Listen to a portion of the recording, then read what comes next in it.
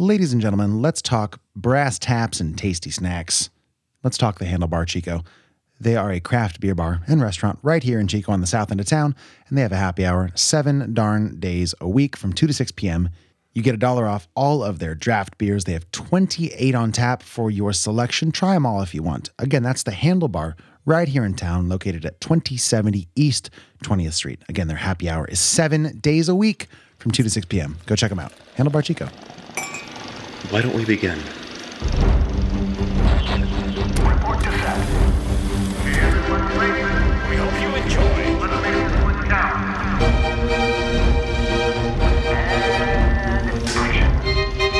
And action. This is Fresh Hop Cinema.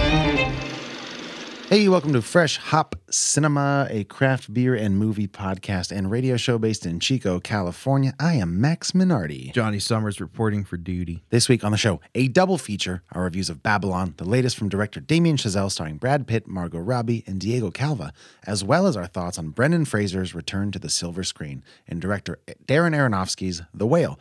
But before we get to any of that, Johnny Summers, what are we drinking this week? We're drinking 2 beers from Good Life Brewing out of Bend, Oregon. The first is Sippy Cup, a hazy pale ale that's 6.4%. And the second is Descender, a year-round IPA, clocking in at 7%. If you're listening on KZFR 90.1 FM, we hope you're having a terrific Thursday evening. As a quick heads up, you're only going to be hearing the first 30 minutes of our show, which includes our first beer review and the spoiler-free portion of our discussion of Babylon. That said, if you are so inclined to listen to our show in its entirety, which includes spoilers for Babylon, our thoughts on Descender from Good Life, our complete thoughts on The Whale, and the always entertaining Hot and Bothered segment, Johnny will tell you what to do. You should go search for the Fresh Hop Cinema podcast on Spotify, SoundCloud, Stitcher, Apple Podcasts, or wherever you get your podcasts. We release new episodes every Friday morning at 7 a.m. and have been doing so since 2016. If you like the show, feel free to leave us a 5-star rating on Apple Podcasts and let us know you did. Go brag about that cool thing you just did. And to hang out with us on social media, search Fresh Hop Cinema on Twitter, Instagram, Letterboxd, or Untappd, or just head over to the website freshhopcinema.com. That's right. Really quickly, we're going to talk our holiday giveaway box one more time. It's at the time of this release, it's been up on our Instagram for just a couple of days. And as a reminder, we're giving away something to ring in the new year, and more than one something. We're giving away a $25 gift card to our local Cinemark here in Chico, or truthfully any Cinemark if you live in a city with that and you have a Cinemark theater. This gift card will apply to that. We're also giving away a surprise Christmas beverage from our podcast seller, a Fresh Hop Cinema t-shirt, 2 koozies, and 2 stickers. Now, to enter for your chance to win this lovely gift package from us, like our giveaway post on Instagram, for one, tag a friend you'd want to drink beer with and watch a movie with, and then share that post to your story. Make sure to tag us, and of course, be following our account to be eligible. You got to be 21 to enter, and the contest ends January 3rd. And we will announce a winner on the 4th or the 5th or maybe on the next episode. Either way, we'll get in touch with you. So please, again, go like that post, follow the instructions there if you couldn't keep up with what I just said, for your chance to win a super fun New Year's giveaway box. We're giving away a couple of them, so please don't be shy. You've got a pretty good chance of winning if you compete. Am I missing anything there? I didn't know we were giving away 2. I think we'll do 2. Whoa. Yeah, let's be generous. It's a new year, man. All right, we'll do one for Valentine's Day or something. Sure. Speaking of generosity. Yeah. If you think, wow, Max and Johnny, you guys really are generous. Is there a way for us to be generous back to you? You bet your bottom butt there is. And you can join us on Patreon to be that way. Johnny, what is Patreon? Well, it's where we expose our top butts. Sure. As opposed to That's our wallet. Yeah, exactly. No, it's a place where you can crowdsource funds, GoFundMe type activities, stuff. It's a way to support our podcast. It's a way to support the podcast. I always want to say crowdfund, but is that the right? No, not really. No, it's not. No, you can support our podcast on an episodic basis for a monetary amount of your choosing, and depending on how much you choose to give, we give you access on varying levels of accessibility. So for as little as $1 per episode, you can get exclusive access to all of our bonus content, like our bonus beer reviews, which you might see in the next couple days on our main feed. It kind of got through our defense mechanisms. Yeah, mechanisms, I guess, and made it out into the public. But for the majority of that stuff, it does not make it out of Patreon. So if you want that kind of stuff, $1 a week will get you that, all the way up through $10 a week, which gets you a lot more fun stuff. Exactly. That's patreon.com/freshhopcinema. I don't think I'm missing any other important stuff except for as we get into January here. Keep your eyes open on our Facebook group and on your Patreon feed for an announcement about our January bar hang, which will inevitably be coming up in a week or two. I want to do another digital movie watch along too. Those are always so fun. That was so fun. Maybe we really put some time into scheduling that and do it in like February. That'd be cool. Okay, yeah, we'll get back on top of events here. I think as the holidays kind of wind down here over the next week or two, things will settle down a little bit, and we'll be more on top of scheduling and all that fun stuff. Most def. Okay, I think that's everything with Patreon, correct? Correct. Okay, with Johnny Summers, that out of the way, let's get into our content of the week. You've chosen beers.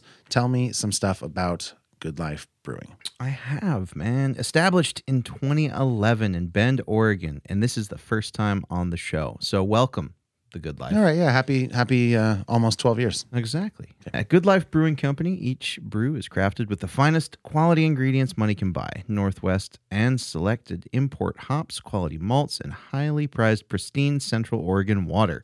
Our trademark is brewing an outstanding, well-balanced beer that's not overly bitter, sweet, or heavy.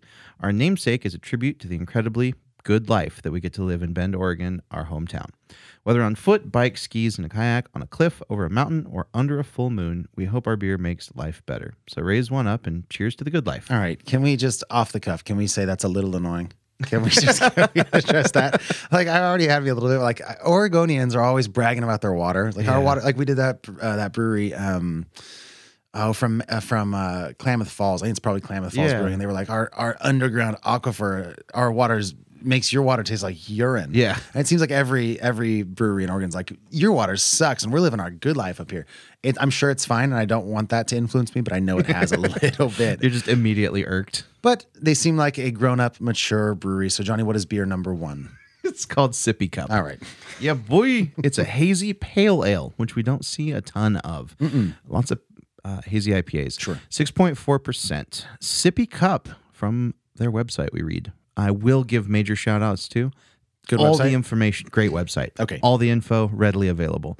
Sippy Cup is a hazy yet brightly golden color pale ale with a thick, creamy head bursting with juicy hop flavor and aroma. Utilizing a yeast strain from Imperial Organic Yeast, aptly named Juice, we use a light malt bill with fruit-forward hops, Galaxy Mosaic, and El Dorado. Melon, pineapple, black tea, and citrus notes are the upfront in the aroma on this 6.4% ABV treat. A light, medium-bodied mouthfeel finishes with a burst of citrus tropical flavors and a very subtle bitterness. Sippy Cup Hazy Pale Ale is a breakout hit with everyone. It was released in early 2019, and it was brewed as a limited fun release beer and has since become so well received that they decided to keep it year-round. All right. They're tooting their own horn a bit. Sippy Cup Hazy Pale Ale is a breakout hit with everyone. We'll see, because here's two people who are going to be honest about it. It's in both of our glasses. You've poured more better than I have. You got a good looking head on yours. So I will just talk about the color. They're pretty spot on. Dusty yellow, pretty tough to see through. Not clear by any means. Yeah. A little bit of a soapy head around the top. No lacing, so to speak, but still looking like a pretty. I would have fallen for IPA. I don't know there's much distinction visually between a hazy IPA and a hazy, pale ale. Yeah, not visually. I think it all comes down to like ingredients and manufacturing, pretty much. Right? So here's what I'm worried about with something like a pale ale versus an IPA, a hazy in particular. I am worried that there's not going to be enough hoppiness in this, and that the sweetness, because of that, is going to be really overwhelming. We're only at 6.4%, so it's not a particularly strong pale ale either. So that's my biggest concern going in. I'm imagining you have similar concerns, just knowing your preferences and your stances towards this. Well, towards hazy beers in general. Yeah, I'm a broken record. That's always the concern, is the sweetness. And being a pale ale, not an IPA, less hops, more room for sweetness to creep in, take over, and ruin my night. Okay, you've tried it though. Yeah. Thoughts? Surprisingly good. Surprising in that it's not terribly sweet? Yeah. Okay. Yeah. Very punchy with the hoppiness and very tropical fruit punchy, almost with that tang, little zippiness in there. I enjoy that. Feels smooth to almost too bitter. On the back end? Yeah, on that back end. It's that when it fades, it's like the zippiness is too strong. There's a scratchiness on the back end for me. It's like if Sour Patch Kids, you know how the slogan is like, first they're sweet, first they're sour, then they're sweet. It's like if this beers would be like, first it's kind of sweet and well rounded, and then it pulls out razors as you swallow it. It's not. I mean, it's fine. the back end definitely is where my memory lingers after I've finished the entire drinking experience. It's good, but it's aggressive, and it's surprisingly aggressive because at first it is not that way. Yeah, most pale ales aren't that aggressive either. No, and I'm not sure why this one is that way. But I would imagine it's a combination of that sweetness, attempting to be masked with hoppiness. But there's a weird conflict of balance there. Yeah, they're like, I do like it so far. I like it too, but it is wonky. There's some weirdness to this beer. Mm-hmm. It's not super straightforward and like one dimensional. It's multi-dimensional, but my mouth is still trying to figure out if all those dimensions are delicious. Okay, let's give it a rating and then talk about it more. Can we? Yeah. I need to take one more drink before I do it. But I just think that I think if you and I set each other up and show our cards for our ratings, I think we can discuss why they're each there. Yeah. Because I know neither of us love it. I know that neither of us hate it. But I'd like to see how close we are. And let me take one more drink before you tell me yours, because I don't want you to influence me. Yeah. Well, you've had your last sip. Yeah. Okay. I have my number. Do you have yours? I think I do. Let me. Okay. I'm going to jot mine down. If you don't want to know it yet, don't look at your notes. Okay. But I have my number. You just blink at me slowly when you know you have yours. Mm-hmm. Okay, great. Mine's a 5. What's yours? 5. 5. Yeah, okay, we're very close. Why is it not higher for you? Because it doesn't know what it wants to be. It didn't really pick a lane. Like, this beer has an identity crisis. It wants to be hazy and juicy. It wants to be hoppy. It's like a pale ale that wants to be a hazy IPA that is just not sure how it got where it is. But here we are drinking it. Okay, so for your angle's identity crisis. Mine is that it knows what it wants to be. It's just not being it very well. It's being it okay, just about average for me. But I think what it's trying to be is a well-balanced, and by balance, I guess I'm referring to the sweetness and the bitterness components dancing together in a pleasing way. For me, it's definitely trying to be that. It's not attempting to be an IPA, I don't think. But the balance is not being struck in a way that is completely harmonious The from haze start to to the finish. hop? Yeah, the sweetness to the hoppiness. That makes sense. I might be falling victim to set and setting, man, because every time I drink this beer in Bend, not this beer particularly, but like any brewery in Bend you go, you're like, this is nice. Yeah, well, that's the thing. I feel like they know it. The whole thing is about like, hey, life's pretty sweet up here. I don't know. Yeah, I don't know. The name of the brewery is a backpack. I do like that. Yeah. Isn't that a slogan? Or I'm thinking of Life's Good, LG. That's that's the company. Overall, man, it's a totally good beer. I dig it. I actually think it might be closer to a 6 for me. So I'm going to change mine to a 6 because it is above average. I'll give it that. But it's not blowing me away. Why is your score? Did I ask you why is it not higher? Why is it not lower? Because it's still enjoyable enough for me to not hate it. What makes this above average?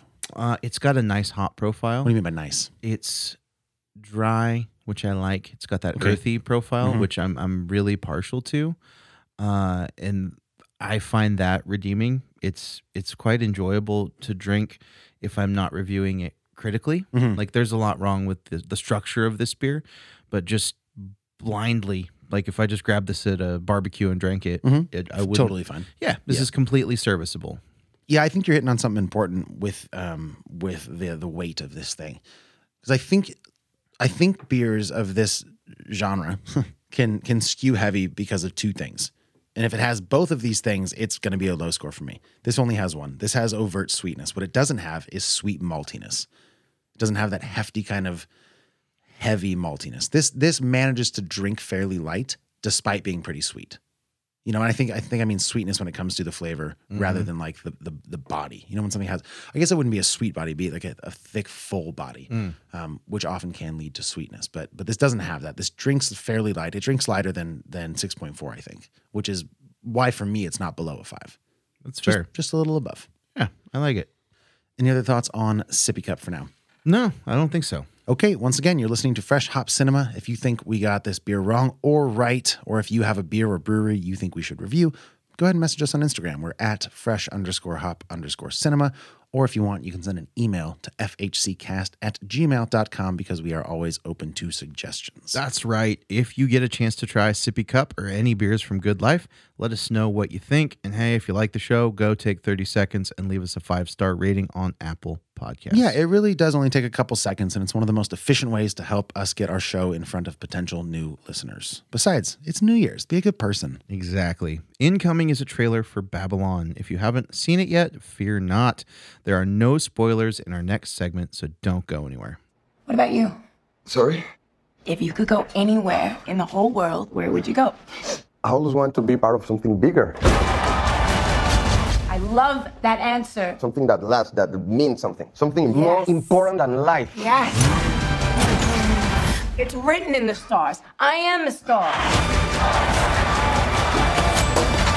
If I had money, I would only spend it on things that were fun, you know? Not boring things like taxes.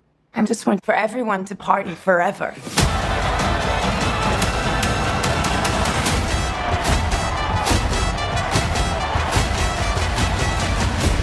When I first moved to LA, signs on all the doors said, no actors or dogs allowed. I changed that. And now, y'all ready for something different? Whoa! Tranquilo, señor.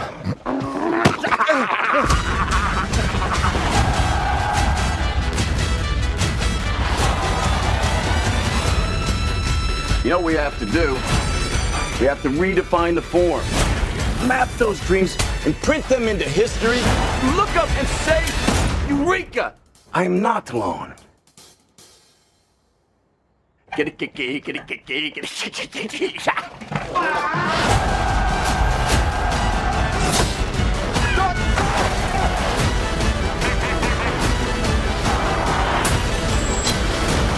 in so much trouble, Manny. We have to leave now. What I do means something. You thought this town needed you. It's bigger than you.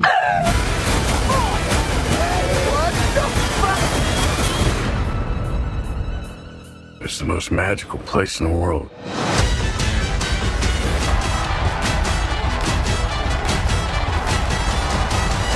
Listen up! All you big dick Mr. Man! Who wants to see me fight a fucking snake? Fuck yeah! If you're just joining us, you're listening to Fresh Hop Cinema, a show about the worlds of craft beer and film. If you're listening on the radio waves of KZFR 90.1 FM, you're only going to be hearing the first half of our show on the radio today. But if you'd like to hear the whole thing, you can subscribe to Fresh Hop Cinema on Apple Podcasts or wherever quality podcasts are found. It will be available tomorrow to stream at 7 a.m. So at the end of this, if you just can't get enough, and quite frankly, you should go check it out because there's a whole nother movie hidden in that second half of the show, which very excited to talk about. Same. Yeah, go listen. Right, so what you just heard again was Babylon, or a trailer for Babylon, rather, which, according to Letterboxd, is a tale of outsized ambition and outrageous excess, tracing the rise and fall of multiple characters during an era of unbridled decadence and depravity in early Hollywood, that being the 1920s into the 30s. This film was written and directed by Damien Chazelle, who also did Whiplash in 2014, La La Land in 2016, and I think First Man was 2019, if I'm not mistaken. On this film was longtime cinematographer, partner of Damien Chazelle, Linus Sandgren. He worked with him on La La Land and First Man. And this film stars Diego Calva as Manny Torres, Margot Robbie as Nellie Leroy, Brad Pitt as Jack Conrad, and Jovan Adepo as Sidney Palmer. We can talk about who all of these characters are in the film, but before we get into that, it came out on December 23rd in wide release in U.S. theaters and runs, I think, a pretty arduous and long 3 hours and 9 minutes. So let's briefly unpack our backstory with Damien Chazelle. Me, longtime fan. Well, I actually didn't see First Man, incidentally, not because I was like, I don't want to see it, but it just didn't happen. That said, I love Whiplash, love La La Land. You like Whiplash? That's where the confession comes in. Oh, okay. Is it that you haven't seen it? Instead, I've had your copy of it on DVD for about 3.5 years. I thought I owned that movie. And still haven't watched it. Okay. Well, you very much disliked La La Land. That was within our first 6 months of starting the show. We watched that, and that's when I first discovered you didn't like musicals. And to this day, you and I don't agree on that movie. To this day, you haven't seen it again. Neither have I, to be fair. You really? I haven't. It's one of those movies that took so much out of me emotionally that I just can't bring myself to watch it again on a whim. But I do love it. And as I think, at least when I want to start talking about Babylon here, I think it functions beautifully as a counterpoint to La La Land. But we can talk about that in a little bit. First of all, Johnny, just kind of your general thoughts on Babylon, and then give me a score if you would. Man, I thought this movie was a mess. It was so manic, and half the time it felt like I was watching it on fast forward. The other portion of the time I felt like I was watching it on half speed.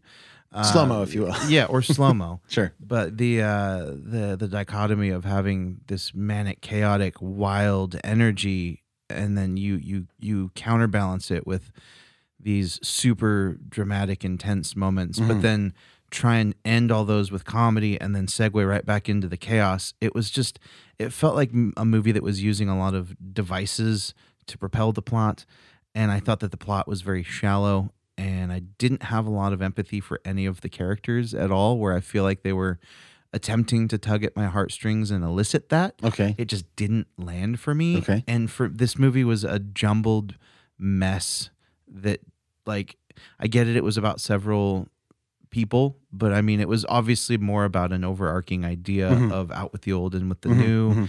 Technology advances, the old elephants get left at the back of the herd, essentially. Yeah, sure. So it wasn't very concise. It didn't feel cohesive. It just felt like a mess. It was not entertaining. It was, quite frankly, a headache to watch. And also to sit through 3 hours was just absurd. How far into the movie do you think before you started feeling... Give me a rating first. Give me a rating out of 10. 2.7. 2.7. What did you rate La La Land? Do you remember? No idea. It was probably lower. Yeah. It was I think so. But it was not... It was close to that. Number of songs go up, the rating goes down. Sure. Okay, Babylon for me, man, was something I was obviously very much looking forward to. I think... as a film overall, I think even for me, it was, and I was, again, like going in like fully on board. Like I trust Damien Chazelle. It got pretty long in the tooth for me too. It's a very frenetically paced movie. There's a ton of stuff happening from basically the very beginning. You're thrown into this hyperbole of what Hollywood was at the time. Unless that's how it was, who knows? But either way, as a viewer, it's a ton to take in, and it basically never stops. There's moments of peace, and maybe that's kind of what you're talking about with the what you're saying, like watching it and fast forward versus half speed. And some of that doesn't work. I don't like this as much as La La Land. I do like it. It made me upset to watch, which was not an experience I was expecting. We're talking about The Whale later in this episode, and I watched The Whale yesterday, and I was going to because I knew The Whale was going to hit hard for whatever reason. And I thought this would be kind of an uplifting comedy of sorts, which it is. There's some really funny moments. I laughed out loud a lot during this movie.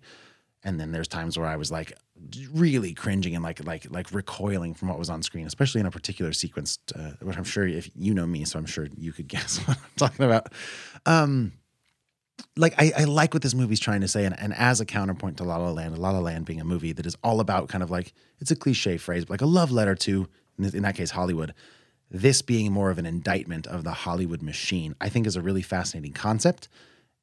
And I like the attempt here. So for me, out of 10, I think it's going to be about a 7. Whoa. Yeah, there's some fantastic performances. I love the craft at work here. Like, okay, who had a fantastic performance? Margot Robbie was great. Margot Robbie was terrible. No, I so disagree with you. I so disagree. I could not stand her. I also in thought this Brad movie. Pitt was great. Brad Pitt was great. Okay. Also, like Diego Calva, who is of these three people we're talking about, by far the least famous one. Plays Manny Torres, and he is his role changes quite a bit throughout the movie. He starts as sort of a what do you call this? Elephant wrangler? I guess he is an elephant. Yeah, you're right. But he works for a producer of some kind. He works his way up the ranks. Yeah. I think he does a great job too. I think there's some good performances. I think there are. I also love seeing movies being made. Like nobody ever talks about the 1930s movies, like silent films. Like it's always like 1950s, like the golden age to today. Like there's so many movies about that and the magic. So it was super cool to see some of this stuff. I thought it was awesome. And Damien Chazelle knows how to film that stuff to elicit some real freneticism. Like there's a scene where they're filming like a medieval battle. Yeah. While they're also filming like 6 other movies. That stuff is so cool to me. And I love that like the scale of this is so huge. It was made on like $80 million or something. It's only made 5 so far. It might not do super well. That 10 minutes worked for me too. Okay, yeah, so there's sequences for sure. And there's, of course, sequences that don't. So maybe when we get into more in-depth conversations here, we can talk about the specificity of what did and didn't work. But for me, yeah, it's like a 7. And the reason it's not an 8 or higher is that it just part of it's the cohesion, though I was more with it than you were. I think I'm okay with some of this bouncing around and what felt to you like inconsistencies and whatever. What didn't work so much for me was just such a bummer. Yeah. Like it's such, and he's right. Damien Chazelle is in telling the story. Like I think that is probably the reality of a lot of this, but it bums me out. Mm-hmm. And there's some other stuff I can talk about, but thematically that was a big part for me that bummed me out. That's fair. So I'm gonna go 7. That's shockingly high. Yo, yours is shockingly low, my guy. Yeah. I should have made it a 7.2 to make it a mirror of yours. That would have made me happy in the notes, but Should have. you have my copy of Whiplash and you haven't seen it? Yeah. Why haven't you watched it? I don't know. It's on Netflix also. I know. It's really good. I know. People get mad about Whiplash, by the way, because it's basically a sports movie. Like musicians get mad at Whiplash. My friend Rob, who plays drums, does not like Whiplash. Oh, really? Because the drumming's not right. Like it's one of those. Oh. But it's a really good movie. Freaking Miles Teller and that J.K. Simmons, world-class performances. Love me some J.K. Simmons. Also, controversial opinion on the ending of that. The movie does not end happily. It's played like it's happy, but when you really analyze it, it does not end, in my opinion, as a happy movie. I think you dig it quite a bit. All right. Not just for that reason, but also that reason. You know I love not happy endings. Yeah. Okay. So then that's a good enough. Well, I don't want to spoil anything. What else can we talk about with Babylon here without spoiling stuff? How much time we got for the kids? Yeah, we got maybe like 5 minutes ish. I can trim some stuff if we have to, though it would suck for them. So listen to the full episode, guys. Yeah, no, it's more like I want to get in some stuff. I did like Diego Calva. Really great job. thought- What did you like about him? His acting was so dynamic. In what way? He had this meteoric rise. I don't think it's spoilery at all to say.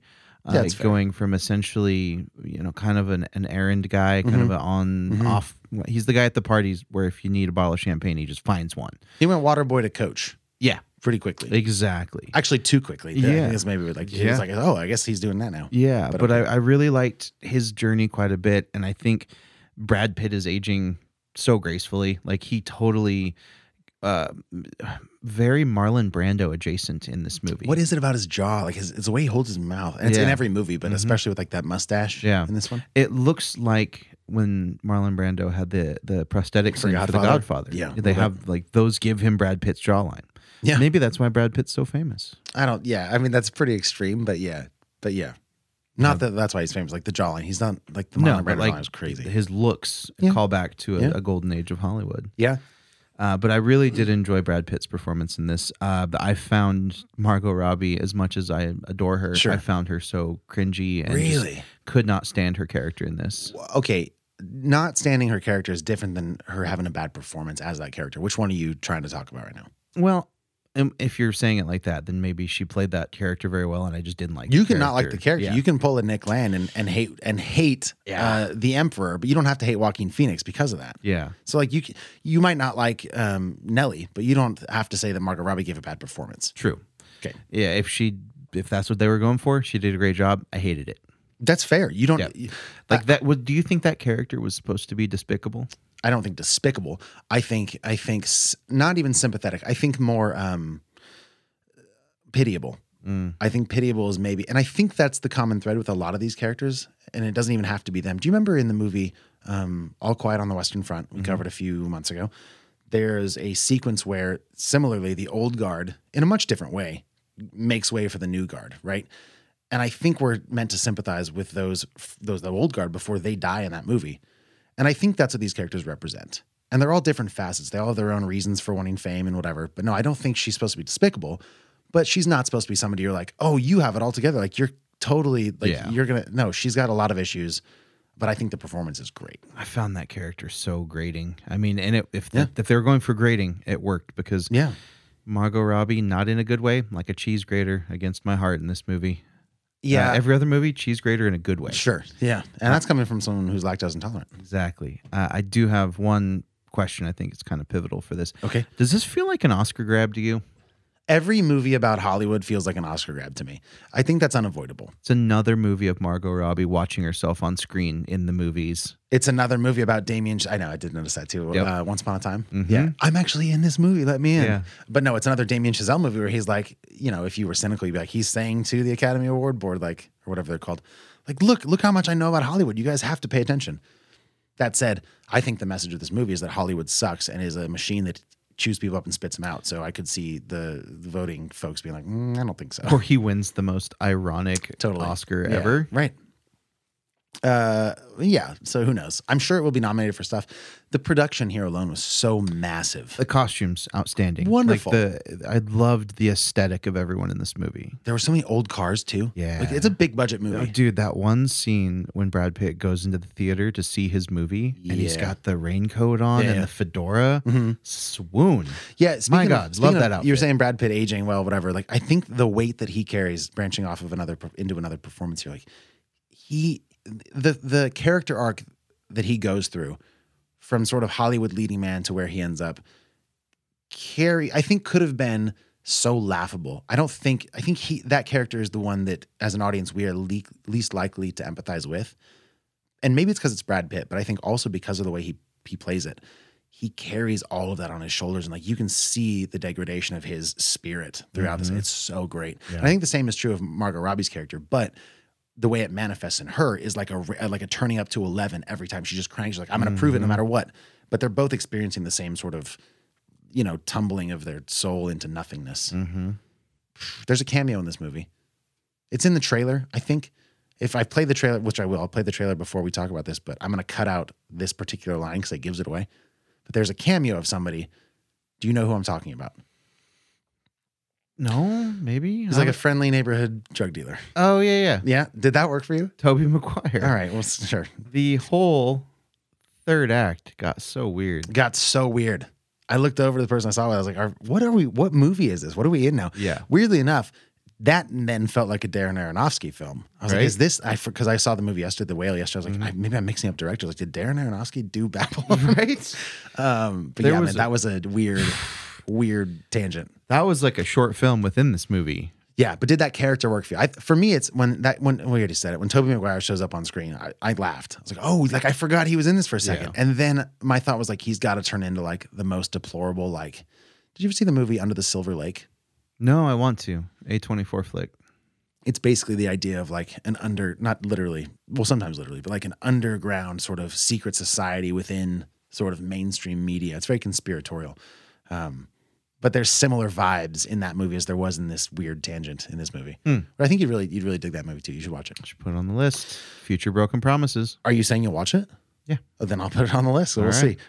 see. Okay, now we're getting short on time for radio. So let's give it a rating. We already did that. Sorry. Yep. Do you have any other thoughts? I was looking at the word rating in my notes. I mean, I want to go to that party. Which one? The one at the beginning. Okay, not the. I also, by the way, this is my last thing. Also, the one where the guy fought a snake.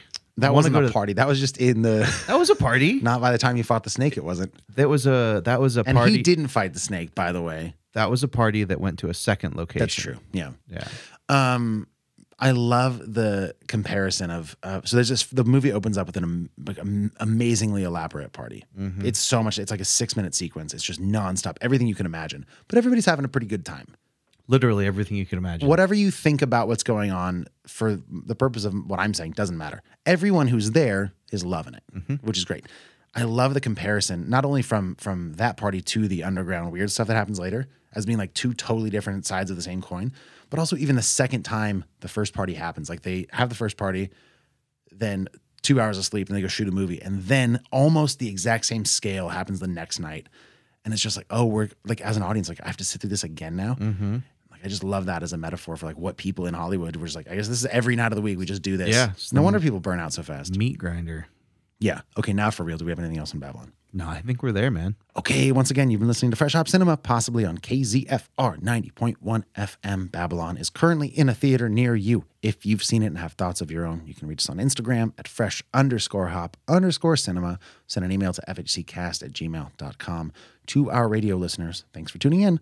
We'll catch you next and every Thursday at 5:30 p.m. on KZFR 90.1 FM. As a reminder, if you want to hear the rest of today's conversation, which includes spoilers for Babylon, a review of A Second Beer, and Darren Aronofsky's The Whale, plus Hot and Bothered, head over to your favorite podcast app and subscribe to Fresh Hop Cinema. The rest of the episode will be available tomorrow morning at 7 a.m.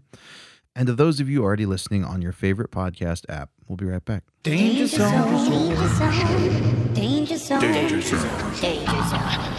Danger Zone. Welcome to the Danger Zone. That's the part of the show where we spoil our movie of the week, or in this case, our first movie of the week, of course, being Babylon. If you haven't seen it yet, it's in theaters, so you've been warned. We're going to spoil it. Here we go. Okay. So it's so depressing. My first thought when people started dying in the end was like, oh, Johnny's going to be like, every time someone dies, you're like, oh, perfect. I like it more. But did that not have that effect on you? No, it did. Okay, good. Yeah. How did you feel about the way, and I think the main characters, by the way, are, let me just grab a character list real quick. I had it up for a second. Obviously, Diego Calva as Manny Torres. You got Nellie Leroy, Margot Robbie, Brad Pitt as Jack Conrad. I would make the case for Sidney Palmer, played by Jovan Adepo. He's the trumpet player. And I think those are kind of the four mains. Mm-hmm. Yeah, there's a couple other who are not quite side characters, not quite main characters.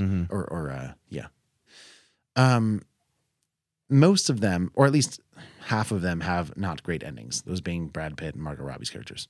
How did those work for you? They worked well. They were fiery crash and burns. And, you know, Brad Pitt died in this movie in a way that was pretty traumatic. Yeah. Committing suicide. That was rough. And then Margot Robbie kind of just walked off into the shadows forever. And then we find out she dies. Mm-hmm. Yeah. Which was shocking to no one. Correct. Yeah, that's the path she knew she was on too. Mm-hmm. Do you think these characters were kind of examples of like a Marlon Brando, like Marilyn Monroe type person? Because Marilyn Monroe was kind of that rags to riches. I think that's the point of the whole thing. I think the reason those characters are so different is that it's meant to represent a wide array of people that Hollywood does kind of digest. Like the old Hollywood money that's still becoming antiquated and the new Hollywood money that falls out of favor quickly. Yes. Like a flavor of the week type character. And I think it's no accident that these characters are put in a time period before Marilyn Monroe or before what you just said, Marlon Brando. Yeah.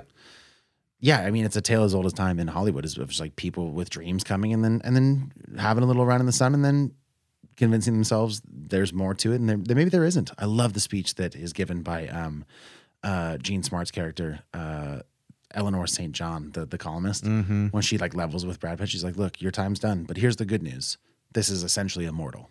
I like that. Yeah, I'm not sure if it brought him any consolation in the moment. It might have, but the movie sort of ends with like a 20-year jump. That was so weird. I loved it. I mean, after the sex dungeon with the crocodile, we're going to just have scenes from The Matrix.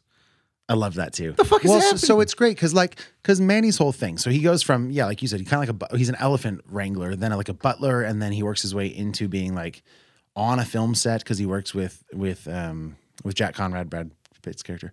Like gets on a film set, then is like becomes an assistant, and then like eventually becomes a studio executive, as he says multiple times. And the thing he said in the beginning, which we get the flashback to, was talking to Margot Robbie, like, I just want to be part of something bigger. And she's like, bigger than what? He's like, no, something that matters, something eternal. And that final scene where, he's sad because he's reminded of Nellie when watching that movie. But then he smiles by the end because we get this whole intercut thing of like, basically him realizing, like, I was part of this. Like, I made this happen. Like, this was my dream. And I love that sense of humility where he's like, okay, he's not the one that's going to burn himself out. He's not going to kill himself because he's not going to walk off into the distance searching for more glory. Like he realizes, he has his family now, and then he realizes like I got to do the thing that I said I wanted to do, and that's enough. It's like Jim Carrey. Yeah, you seen some of those clips of Jim Carrey these days? Yeah, he literally says that. He goes, "I'm going to tell you something that no other celebrity's going to tell you." He's like, "I have enough. I've done enough. I am enough." Yeah, and that's great because so many people just go off the edge of a cliff trying to pursue whatever their version of success is. Mm-hmm. And I really like that that's how Manny's character kind of resolved. Mm-hmm. Love that. Yeah. One interview, Jim Carrey just said, Jim Carrey was a hell of a part to play. I was really glad I got the role. Like, right. Just such he's on a good path. Petty dude. Yeah. Yeah. But I like where he's at with things, making paintings, being all weird. Yeah. Love him. I also thought having Avatar show up in, not The Way of Water, obviously, but the 2009 yeah, Avatar right. clip of that. I just think it's odd, though, if this, like those are huge blockbuster movies that everyone's going to know the references to, so that makes sense. Mm-hmm. Though if I were Chazelle, I would have chosen clips from slightly more artistically meritable films. Matrix is good. I'm with that, but I don't know about Avatar. Tron, come on. Yeah, but again, like cultural icons. So. I think it was in groundbreaking. Everyone that they did kind of pushed the bar forward. Yeah. So there was but technologically. Yeah. Which I guess is the point. Yeah. Of this. They were of this benchmarks. Sure. There we go. Yeah. Okay. Didn't like the guy biting or eating, not biting the head off, eating the whole rat. Really bothered me. He was so veiny. Yeah. I'm sure there's a lot of stuff to dig into there where Tobey Maguire's like, this guy is the way of the future. Like, what does he mean? Like, what's the way of the future? Like, He's eating rats. and I couldn't help but think of like reality TV and just like smut. Fear factor. Yeah, like fear is exactly like fear factor. Like that's where we're headed. And this seedy, like opiumed out, bloodshot eyed Tobey Maguire character is the one to see this, and he's right. Like, this is the future. Like, you guys are gonna love him. He's made for the movies. Ugh. Yeah. And then sure enough, yeah, like we're not. I mean, I would say we're not maybe showing people eating rats, but we're having people eat shit on TV, Yeah. I mean, yeah. and we love it. Yeah. People can't get enough. Num num num num num. It's terrible. Do you wish they would have spent more time in those levels going down? Kinda. Yeah. Yeah. There are some weird ones. I was hoping they would do like 7 of them just so we could get like a Jacob's Ladder scenario or like the 7 circles of hell just to kind of really lock in that metaphor. But it was fine. Dante. Is that what I mean? It's 9. Yeah, Dante's Inferno. Is it 9? Yeah. Okay. Is it 9 circles or 9? I It's think not 7 circles nine, out? It's 9 levels. What's the circle thing? I thought it was 7 circles. I don't know. Okay. Tobey Maguire goes, welcome to Hollywood's butthole. or something. Yeah. But he said it with so much pride. Yeah. He's great. So over the top, man. That appearance was like when Elijah Wood showed up in Sin City. Yeah. As like a Serial killer? a serial killer of women and like presumably a rapist and like just such a fucking off-putting, like set me off balance as a casting show. I was like, Yeah. oh man, Him and his giant Loogie Hawkins. mucusy. Did you recognize that guy? I did, but I couldn't place him. He was the big guy in Sure. Remember the Titans. He Oh, used to that's weigh right. like 400 pounds. Yeah, Lassick. Yeah. Now he like Are you sure that was him? 100%. I've followed the guy on Okay. Instagram. He's like cut hella weight. He's Yeah. all like ripped now. I get that guy confused with, unless he's the same guy, one of the dummies from Black Klansman, one of the guys in the KKK. Looks very similar, but I don't think it's the same guy. I'm going to look real quick. I don't either. Love Black Klansman. And yeah, great movie. Man, yeah, there was some disturbing stuff too. Did the shock factor of any of this like really work for you, get to you? Because I mean, there was a golden shower scene. That was early on too. Yeah. Yeah. Dude, they came out hard. I know. Like it was basically an orgy at the first For party. sure. Yeah. Which I like also feels like a reference to like Caligula or something. Like one of those early Hollywood movies that pushed the envelope for what they could show on screen. That said, I think there was like a ton of full frontal nudity in this one too. Oh yeah. Yeah, I mean, that was for sure shocking. Yeah.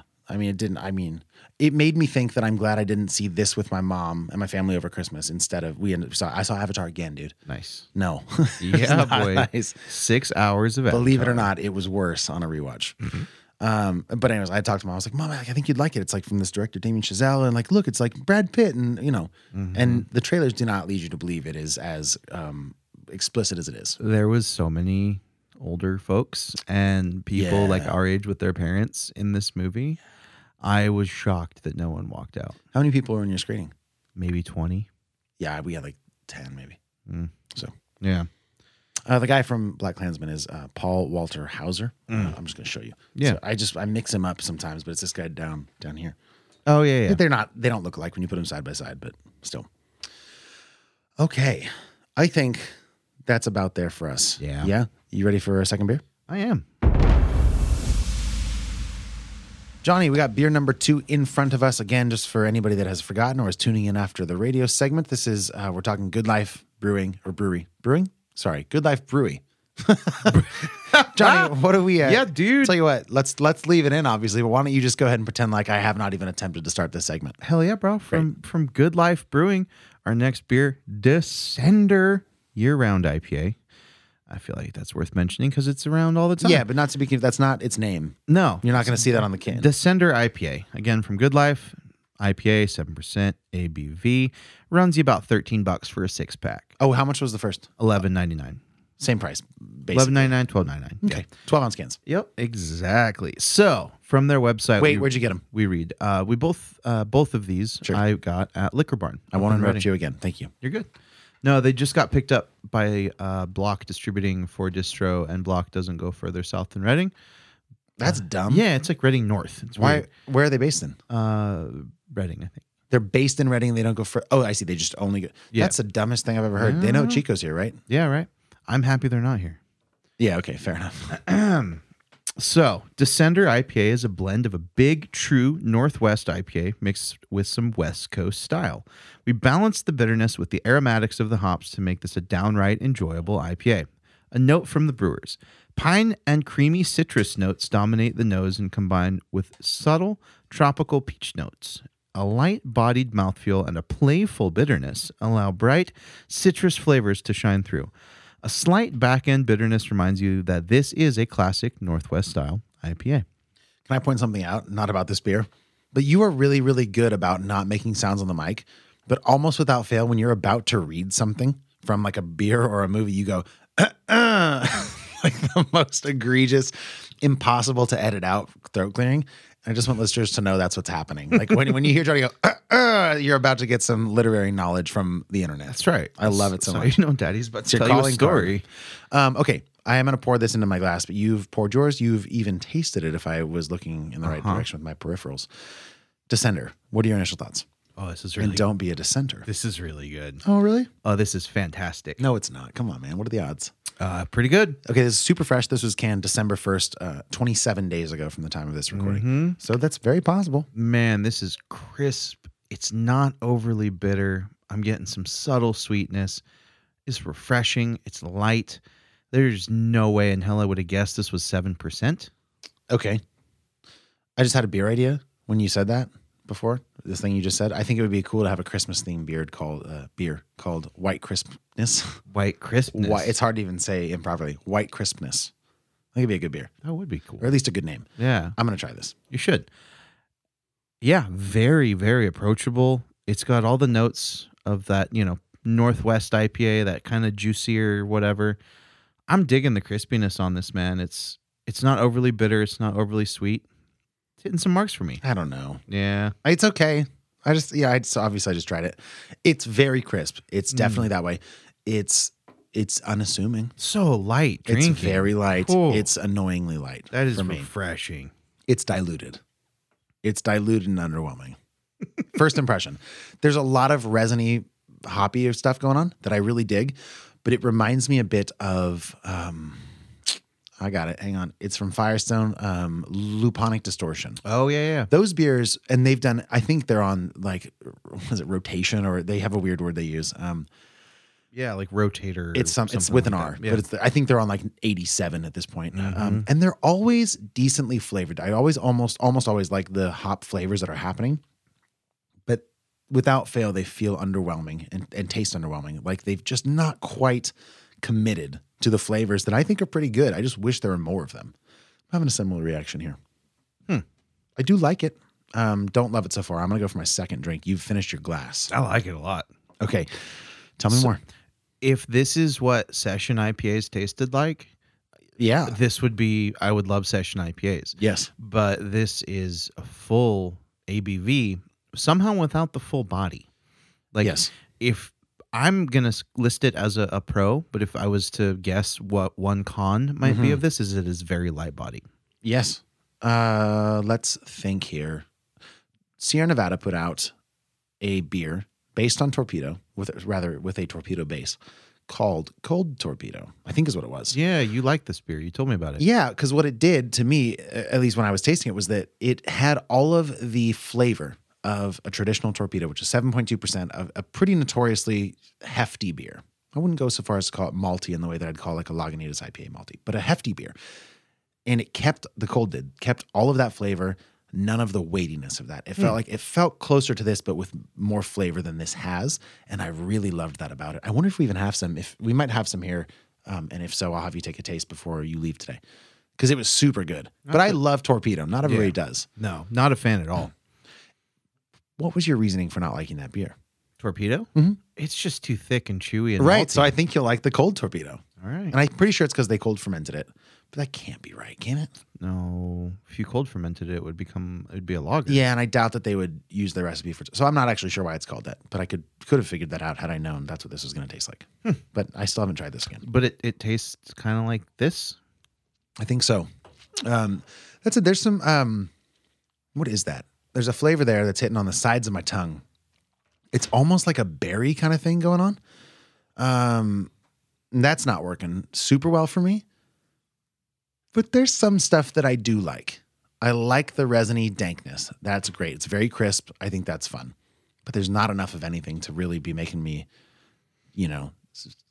write a letter home and spank it on the bottom on the way. See, for me as a person that really only drinks Pilsners, lagers, kind of light beers, in my personal time, this is an IPA where I'm like, oh, I could crave that. That's true. Because I'm not always in the mood for that big chewy or that big giant hop bite. Okay. I like that this is a bit more subtle. Let me spin that in a negative way, which is that my favorite thing about this IPA is that it feels more like a Pilsner, which from an IPA perspective is going to piss somebody off. I mean, it really does, though. Like, this is so light. You could call this like an India Pale Lager. How about a hoppy lager? Or Yeah. like a hoppy lager. Yeah.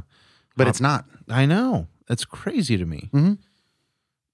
Huh. This beer's like confusing stylistically. It is. It's a marketing thing probably at this point, because however you make it, that's not my job, and I mostly drink it. But in the field of expectation, if I'm seeing IPA, I want something that is aggressively hoppy, and whatever those hoppy flavors are, I want a lot of them. That is essentially, outside of the brewing process, what makes an IPA an IPA. Sure. Certainly a West Coast varietal IPA. And this isn't that. Now, if it's enjoyable, fine. That's a different conversation. But is it what it's going to claim to be? I think not well. But I still like it. It's not the most IPA. No, it's IPA lowercase. Yeah. If anything. Yeah. But you like it. I do. like it. I do. What don't you like about it? Again, not marketing, not stylistically, just what you're tasting in your glass. What is jumping out to you, if anything? I was like, I don't like these flavors, or you know how to talk. I think just the fact that it is a little thin. I think it drinks so light because it is so thin of body. When one of the first words you said is one that I think is very accurate, is that diluted. Yes. It feels like watered down almost. It does. It still has a nice hop bite, but it does feel like it is somehow less than what it should be. Yeah, but you're going to lose the crispiness if you inflate that body. I think so. So I mean, if you had to choose, would you risk upping the mouthfeel at the expense of the crispiness? I think that just depends on the mood you're in and what kind of beer you're looking for. I'm asking you now with this beer. Would I change a thing about this beer? If you have that negative you're talking about, would you risk bumping up the body of it, even though it might lose the first thing you said that you enjoyed the most about it? No, I like this beer just how it is. Okay. I think this is like, I've learned about this beer. I know that this is what this is. Like, this is what this is good for. There are moments this would be delicious. There's moments for sure that I wouldn't crave this. So, well, you don't have to give a negative. It's not a mandatory part of it. Right. I just thought if there was something that. But no, if you're backed up against the wall, you can be like, no, I like this. yeah, I don't think there's much wrong with it. Okay. I've already said a lot of stuff that I think is wrong with it. I really enjoy the brightness. I love the pininess. I love the dankness. I just wish there was more. And if I spin that to be positive, all I'm saying is I like this beer so much, I wish it was turned up a little bit. It is pretty mellow for an IPA. Pretty mellow. Yeah. And if I wanted to spin one more of my negatives into a positive, like, it's getting away with being 7% and drinking like it's 4.5. Yeah. That's a great thing. If you don't like Torpedo because of how big that beer is, like if you're like, I can only drink 1.5 Torpedoes, but I want to get drunk because I have a problem, you could do this one. Yep. Or whatever the reason you're getting I was drunk. just fantasizing about taking the rest of the 6-pack home. Yeah, Just, you have the rest except, what is that in my fridge? Like one more now? there's 4 more. Oh, they're all here? Yeah. Okay. I brought the whole 6-pack. That makes sense. Yeah. Well, you can take as many as you want. In fact, you probably should, because I'm not crazy about it. Yeah. So let's get to it, shall we? It's a fun new way to rate things. I bought a 6-pack. Which do you want more of? Well, that's what I was The saying. leftover. Like how much of this? Like that's what I was trying to get at with the first beer. Like Yeah. there's stuff left. Like if we were going to argue about it, like how passionately would you want the last bit of this beer? And I think with this one, passionately, a lot of passion. Yeah. 4 beers left in the 6-pack. Like, I want those over the first one all day. Oh, for sure. Yeah.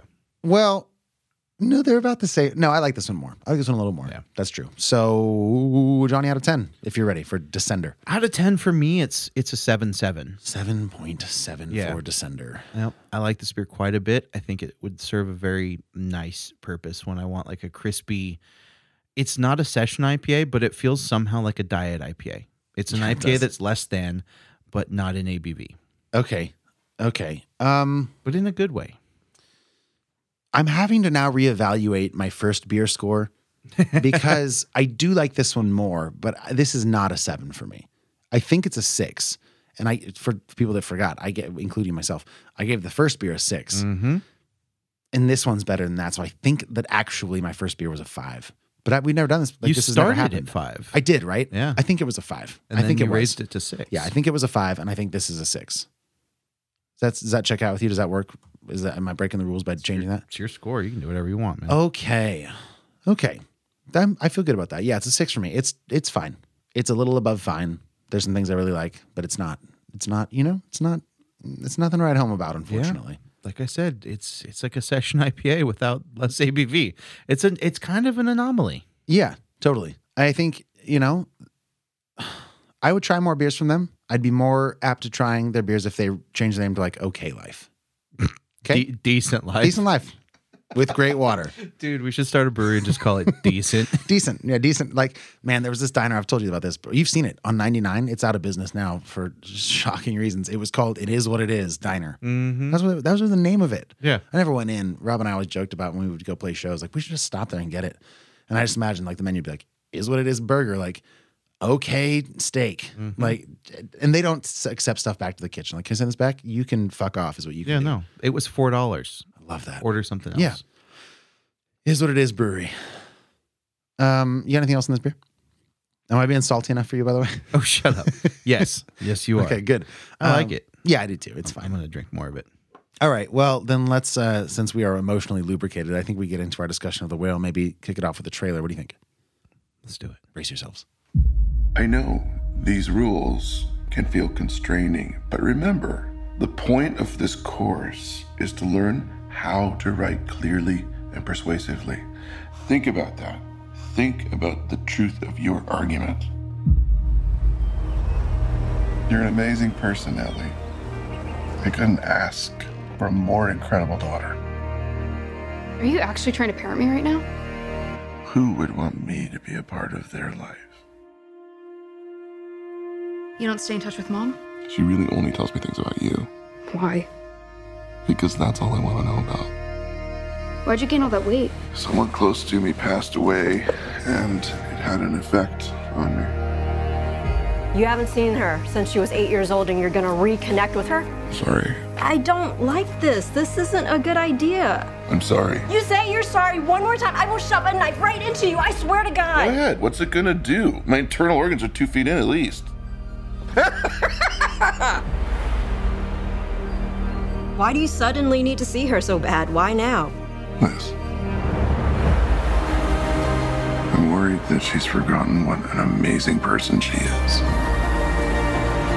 I need to know that she's gonna have a decent life where she cares about people and that she's gonna be okay. I need to know that I have done one thing right with my life.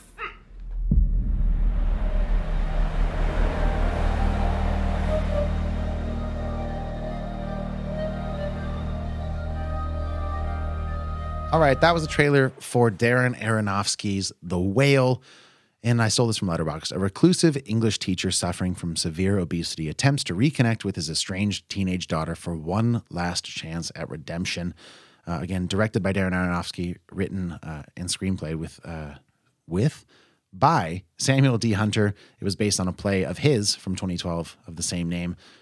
Cinematography here was Matthew Libatique, longtime collaborator of Darren Aronofsky.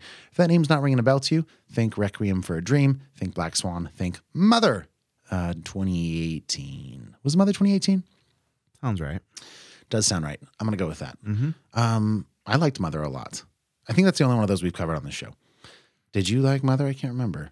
It was so weird. So weird. It was so weird. It was impossible to figure out. But then once you figured it out or someone told you, you're like, oh, well, fuck, now I have to watch it again. I think that was one of those that I figured out. Yeah. Like, it made sense to me. It's one of those that just clicked. I was like, oh, yeah, like that. Not immediately, but like by the end, I was like, I see what's going on. Yeah, I didn't. Yeah, sure. But I feel like I should watch it again because I like all of his movies. I think Mother is, and this is relevant to our discussion because it seasoned my expectations for this movie. But like, Mother had one of the most upsetting scenes I've ever seen in a movie. Huge spoilers for Mother incoming. There's a scene where Jennifer Lawrence's baby gets taken by a mob and is literally ripped limb from limb. They're holding it above their heads and it just gets pulled apart. Very upsetting stuff. Requiem for a Dream, very upsetting movie. Yeah. Black Swan. More psychological. More mainstream. Yeah, it's certainly more accessible. But I was thinking like, all right, I don't know what to expect from The Whale. But the other notable thing about this movie is that it's Brendan Fraser, who, if that doesn't ring a bell, George of the Jungle, The Mummy Returns, The Mummy, The Scorpion King, or whatever that fucking thing was called. What else am I missing, Brendan Fraser? Dude, Encino Man. Never saw that. Great movie. He left Hollywood for a while, like 20 years. Yeah. Maybe not quite that long, but hasn't been seen. And then this is his first movie back, widely praised as like a performance of his lifetime, maybe anybody's lifetime. So the other people in this are Sadie Sink play his daughter Ellie. You got Hong Chow as his sort of, we'll say caretaker for now, Liz. Ty Simpkins plays a missionary for this sort of traditionalist yet radical fringe church called New Light. His character's name is Thomas. And then we'll also shout out his ex-wife, Mary, played by Samantha Morton. This came to some theaters December 9th. Our theater, I don't know, December 21st or something. 2 hours, 5 minutes long. Much more digestible than Babylon in terms of time. Johnny, what was your experience with The Whale? Well, this movie was profound in that it was wow.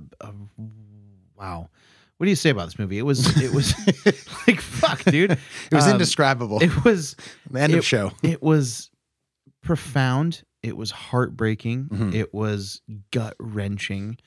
It was enthralling. It was captivating. I think he did a fantastic job, Brendan Fraser, as the main character. I didn't know until maybe the day before that it was based on a play. So it was all kind of self-contained, which got me more excited because I'm like, ooh, I love a character study. Like, let's get deep into the nitty-gritty of these people.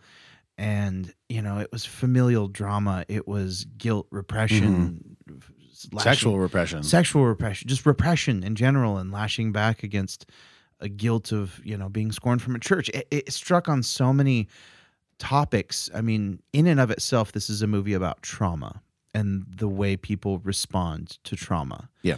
And the way those responses affect people around them. Okay. And it was fascinating to see the impact of this on one person, and then how someone else's trauma affected him, and then that ripple effect going out and touching his family and other people in the world that aren't even related to him. It was, I mean, at its core, it's a movie about trauma and the way we deal with it and trying to do the best we can. It was sad, so sad. It was very, very moving. It was an experience I shared with 4 other people, and the movie ended and the credits rolled. You're all just...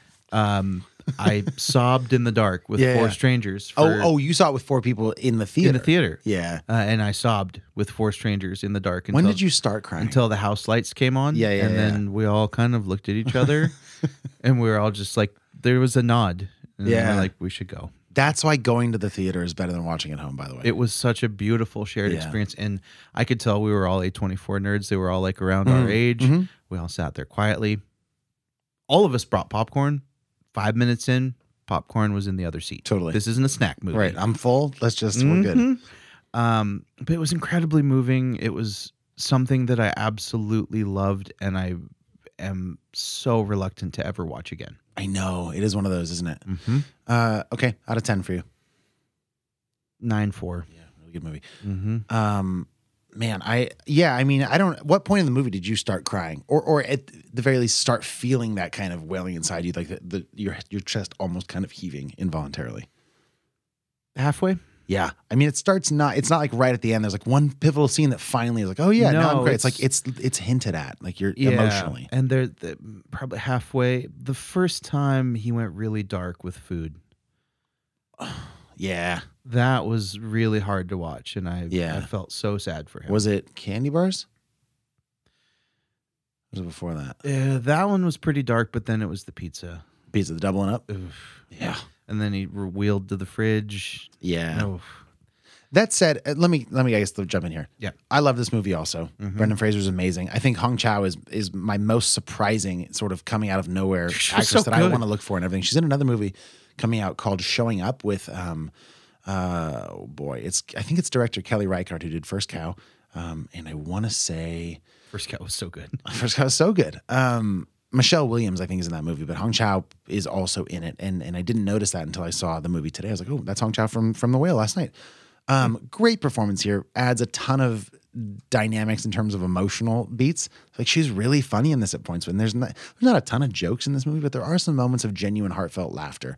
Like when he first gets his wheelchair, he's backing up and she's going beep, beep, Yeah. beep, which is, I think, a playful way like to deal with morbidity. I think this movie does a good job dealing with what we all know is kind of inevitable when you realize they're breaking down the movie by days. Like it's Monday, Tuesday, Wednesday. And we're constantly reminded, like, he's going to be dead by the weekend.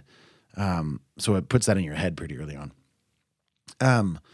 Yeah, I'm with you. Like, it's a movie about trauma. It's also a movie about the validity of believing in redemption. Like the little teaser from Letterboxd said, like, his one last chance for redemption with his daughter. Totally. But also, like, you know, we mentioned the character Thomas, the missionary kid. Like, he's trying to work on redemption for Charlie from God's perspective, and like Liz, Hong Chow's character, is like finding redemption for we'll say the trauma in her life and what's happened with a shared friend of theirs. Everybody's trying to save somebody. The only character that isn't, or maybe is his daughter Ellie. And I think that is what this movie's all about. Like Brendan Fraser's perspective, Charlie's perspective, is like blatant optimism to the point that it caused issues in his marriage. And despite all the evidence with his daughter, who seems to be pretty horrible, he's like, she's great. She's got potential. She's just trying to help. And I love that. What did you think? Do you think the daughter, there's a particular interaction she has with a character and does something that, I can't say too much, but do you think that daughter has good intentions or bad intentions? I think they left it ambiguous enough that Yeah. I don't think I could say either There's way. not a right answer, I don't think. But what did you feel? Like, how did you feel about her? I felt like it was a little malicious. Me too. Yeah. And I love that his character would not acknowledge that. I love that. And I'm with you, man. It's such an emotional, not even roller coaster. It's like roller coaster insinuates there's ups and downs. And this is a strong emotional ride. It's really good. Yeah, no, I loved it. And I think one of the first things that got me was when, I'm sorry, I got to pull up her name. I'm bad with names. Hong Chow was talking to Brendan Fraser's character about how I don't think anyone can really save anybody. What a line. What a line. Because that is the crux of the movie. It's like, and I don't know if you know too many people in your life that have struggled with, well, addiction in general, but food addiction too, which is, I think, in some ways trickier than like heroin addiction. Yeah. Because you can't really order heroin takeout. Yeah. You know, it's not as accessible. Yeah, and you have to eat or you'll die. There's this great line in The Matrix, which is that Morpheus is talking to Neo. He's like, I can only show you the door. You're the one that has to walk through it.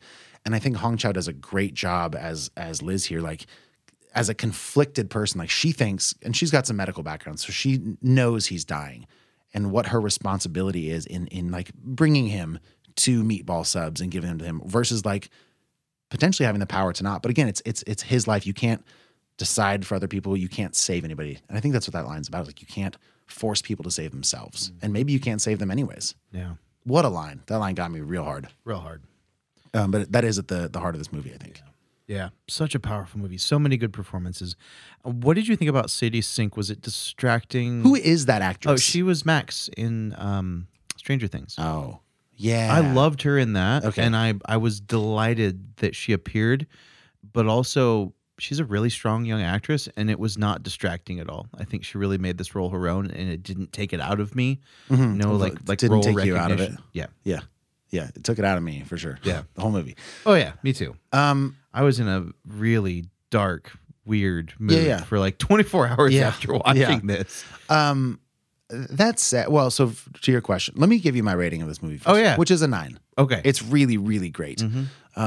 But to answer your question about Sadie Sink, I think that's a tough balance of a character. She's about 17 in this movie, I think is the idea. And she's so obviously terrible in a lot of ways. There's moments where you see cracks in that veneer, especially towards the end.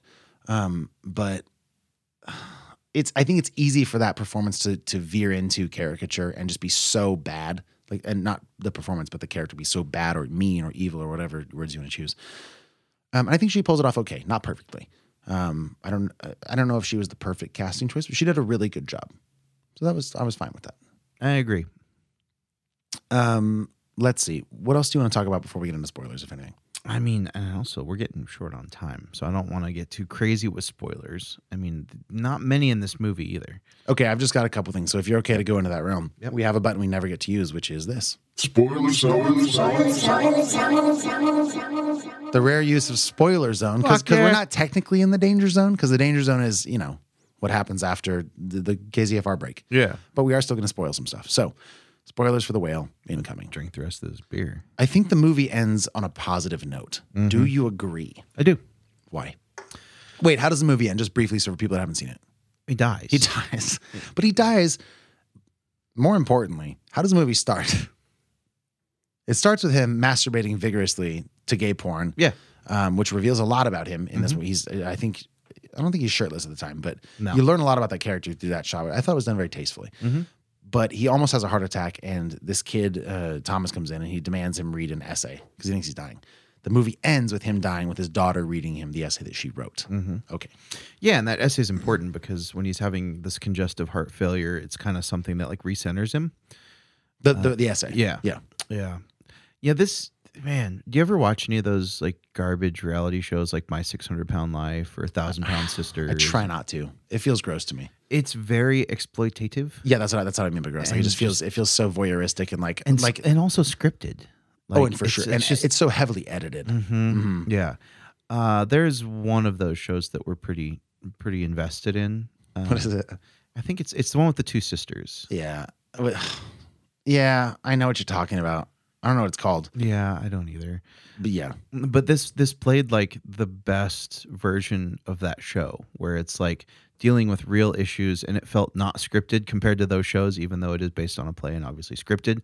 But it's like, okay, it's like this is the emotions those shows are trying to elicit, but executed in such a more genuine way that has something to say versus just being trash television. Let me ask you this. This is a two-parter, I think. If you can be honest about it, how do you feel about those two women in that show? What are the feelings you have when you see them on screen? And this isn't on you totally. It's on the way the show is made. Yeah, I mean it's made to elicit sadness and disgust, and that's a lot of things that are apparent because that type of gluttony is inherently sad and disgusting. Wait, I don't think it is. In the shows that I've watched, because like if you ever watched My 600 Pound Life, they film these people in like what they eat in a day, and it's like designed to just gross you out. Yeah, I think that I don't remember the second part of this, but like you were just saying, the movie. Oh man, excuse me. Dang it! I swear I had a good connection. I guess my point is that in those shows, in shows like that, these people are. Oh, you said this movie is the best possible version of what that could be. Yeah. And I don't think so. I think reality TV is inherently designed to make us dislike those people in one way or another. You can feel angry towards them or disgusted. I don't think we are wholeheartedly in a human, like truly empathetic way meant to sympathize with them or really see them. I think this movie, despite feeding him buckets of chicken, doubling down on pizza, whatever it is, there's like some really intense close-ups of him just like munching through chicken, which if it were on the shows you're talking about, everybody in the living room would be like, ugh, it's gross, like lose the weight, fatty, or something like that. That's the tone. But here, even though they show us that, like my experience was still sadness and rooting for him. I think it says a lot about how we view or how we culturally allow ourselves to view certainly obesity, if not addiction in general. Yeah. Yeah, that's fair. It's a compassionate movie. Love that. Yeah. I also think it's an optimistic ending. Still a tough watch, but I'm glad that he was able to find some sense of purpose, some sense of redemption, of course. Yeah. And I like that his daughter didn't leave. Yeah. But I do think she was trying to screw over that kid, Thomas, for sure. Yeah, me too. Her dad was like, no, she was just trying to save him. I don't think so. But I love that he thinks that. Yeah. He just More wanted people to see should the think best that. in people. Totally. Yeah. People are amazing. I think that was a pretty good impression. Dude. They are. Yeah, it was, man. Okay, so are you ever going to watch this again, do you think? Yeah, I have to watch it again with Shalina. Okay, I was going to say, the way that I would watch it again is if I recommended it to someone, they'd be like, hey, you got to watch it with me. Like, done, 100%. But I don't know if I'm going to throw it on for fun. No. Or like as a background. I mean, it's in a way, it's as a person that's dealt with a lot of trauma. It's a kind of a centering movie.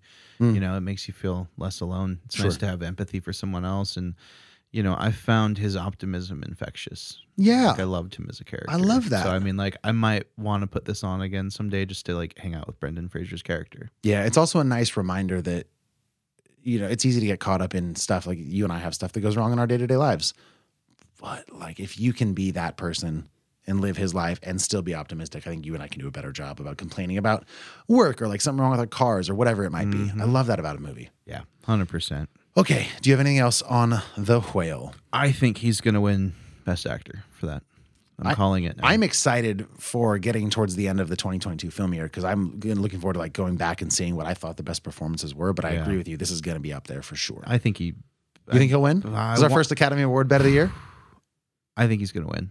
I think this movie has too much momentum. Okay. It's too powerful and it's too indie of a film with such a powerful world. It's like taking over the world. Yeah. I think he's going to win. Do you want to put a Four Loko on it? Fuck yeah. All right. If he doesn't win, you got to drink one. If he does, I guess I do. I don't think he's not going to win, though. Okay. I don't agree with this. Well, you just said you want to make the bet. No, I know. I just get excited about bets. I don't think he's not going to win.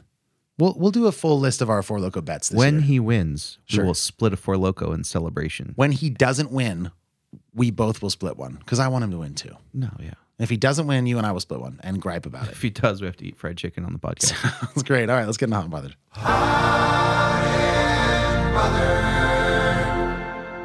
Welcome to Hot and Bothered, the portion of the show where we talk about what's got us super jazzed or less jazzed. And Yeah. either more or less jazz. I got nothing to complain about, unfortunately. I know you do. But there's a movie coming out called 80 for Brady. And I go first because I can set the stage. Fuck you. This is a movie directed by Kyle Marvin, coming out in February. It stars Jane Fonda, Lily Tomlin, Rita Moreno, and Sally Field, all Academy Award winning women, by the way. About a group of women who want to fulfill their lifelong dream of seeing, for some reason, their hero, Tom Brady, at the Super Bowl. It's this goofy friendship, road trip buddy comedy that looks like it's not for me and you. Now, I get that you can talk about your own thing, I guess. I think it's going to be I love Jane Fonda, Lily Tomlin. Did you watch the Netflix show Will and Grace? Grace and Frankie? Mm-mm. Great show. It's with Michael Douglas, right? No, I'm Sam thinking Waterston and who played the president in The West Wing? Alec. Name somebody with Alec as their first name. Baldwin. Alec Baldwin. No, that can't be it. Martin Sheen. It's Martin Sheen. Yeah, it's Martin Sheen. A different president. That is the president from The West Wing. Anyways, great show. It's not going to be a highbrow artsy movie. It's not going to have anything serious. It's not even going to be for us. There's going to be about 20% of the people in the population of America that care about this movie. And they all want to speak to the manager. Yes. But I love these actresses, and it's going to be a fun time for what it is. And I loved seeing the trailer. I might even see the movie. I might see it. I'm into it. Well, we're not doing it on the show. No, we probably won't do it on the show. No, we're not. You're going to stand for that? Or you're going to hard pass that? Malala. What if nothing else is out that week? And I see it and I say, it's amazing. Nope. No, that's not fair. Secondarily, Glass Onion. Glass Onion is in the same universe as Knives Out, which came out a couple years ago from director Rian Johnson. The proper title is Glass Onion, a Knives Out mystery. And sure. He's not happy that they had to put that in. Rian Johnson is on record as not being stoked about that title. He wanted to leave that out? Mm-hmm. Just Glass Onion? Yep. Well, I think that's dumb. I think that as from a marketing perspective, people knowing. Create a franchise, bro.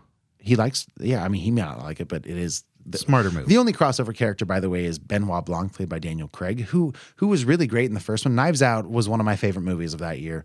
Rian Johnson does a great job with this kind of stuff. He did Brick, a 2008 or 3 movie, I can't remember, with Joseph Gordon-Levitt that I think is fantastic, which you still haven't seen, I don't think. Nope. Very good. It's on the list. So all this said, since you haven't seen it, I won't spoil anything. I think Glass Onion is worse than Knives Out. It's not as smart as that one by any means. Sweet, I might get it. It's still a fun time, but a lot of the performances aren't great. There's some that are fun. It's a more fun time. It's certainly like a 9 o'clock movie rather than a 7 o'clock movie. But watch it. It's on Netflix. All right. Okay. If you see it and you want to cover it fully on the show, we can. We're kind of in a drought, so it might be something. We are not in a drought. What's out next week? We have a ton of stuff we need to cover. But there's nothing new coming out in the drought that I mean. Well, that's true, but you and I are behind on some stuff. Yeah, but I checked the releases and It looks like we're going to be streaming something from home next week. Maybe. Yeah. Which would be great. Anyways, yeah, that's my hot and bothered this week. All right. Well, I'm very fucking bothered by that movie 80 for Brady. You're very bothered by the trailer. Yeah. What didn't you like about it? It just makes me mad. But why? Use your words. They're wearing bedazzled football jerseys. They're 80-year-old women going to the Super Bowl. What do you want them to wear? Doesn't make me like them anymore. You don't have to like them, but that doesn't give you a reason to dislike the movie. If you want to be on board for this movie, you have to like those characters, and it's true. Annoy me. Well, that's true. You are the opposite of that. You're the opposite of a bedazzled 85-year-old woman. All right. You were like a leather-clad 90-year-old man. I hate any woman that wears bedazzled things. I'm gonna clip that out and post that on social media. I hate any woman.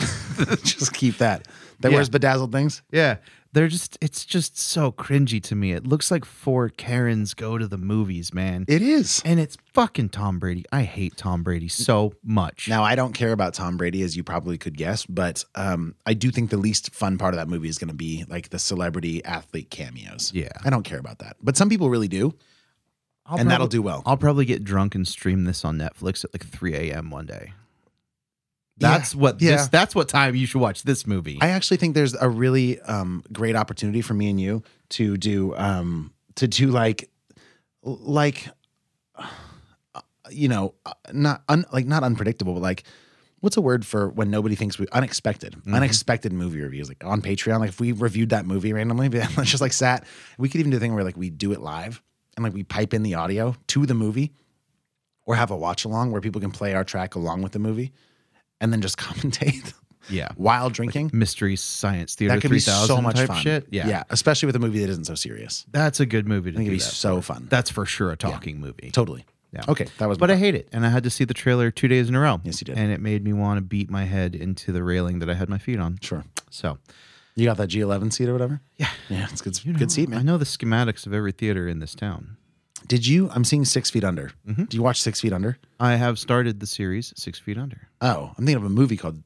No, I'm called. There's a movie called 6 Underground. Sorry, that's what it is. Okay, never mind. What's 6 Feet Under? 6 Feet Under is a series that started in, I want to say 2001. Yeah, came out in June 2001, and it stars. It's fine. Okay. Gray's there's my cat's letting us know that it's almost time to finish recording. Mm-hmm. Yep. She does that. Yeah. So anyways, it stars a very young, very not famous yet, Michael C. Hall, better known as Dexter. Okay. He plays the youngest son of a family that owns a funeral home and parlor where they embalm bodies and whatnot. Yeah, funeral. Yeah. So he's a mortuary. A mortuary. Thank you. Sure. And it's his brother, his sister. His mother's played by Rachel Griffiths. You'll recognize her from a few different things. Like what? She's mostly famous for the anthology series Horror Story. Yes, thank you. And the dad's also super recognizable, but he's like not credited. Richard Jenkins. Richard Jenkins plays his father, Sure. And he is a gay youngest son of a mortician, and it's fascinating familial drama. Yeah. I finished White Lotus and it came up in the suggested, and I've read a lot of things on Reddit, like how people love 6 Feet Under, and it was hard to see him as Dexter. And I'm like, that's wild, because I only know him as Dexter. Right, so right. I want to check out his range Sweet. as an actor. It's fascinating. Very good drama, episodical. There's 5 seasons. It's all on HBO Max. That's I a lot. think I just started season 3. Really enjoy it. Cool. Great. And you have a movie you're wanting to see. Yeah, it was in the notes last week, and I wanted to make sure I keep it prominent. Well, then just talk about it when you see it. Yeah, Blood Red Sky. Yeah. That was just for me. Cool. Sorry. Okay, great. Well, then, as usual, the show wouldn't be what it is without the support of Bailey Minardi and everybody on Patreon. Big shout out to the Handlebar for their sweet, sweet happy hour and their continued support with advertising on our show. We sure do appreciate it. My name is Max Minardi. My name's Johnny Summers. Thanks for joining us. Remember, folks, watch movies that make you happy or sad that you enjoy. Watch good movies. Watch good movies. That's it. Drink some tasty beers and be good to each other. Remember, people are amazing. We'll see you next week. Report to set. Everyone ready? We hope you enjoy. Let's make this one down. And action. This is Fresh Hop Cinema.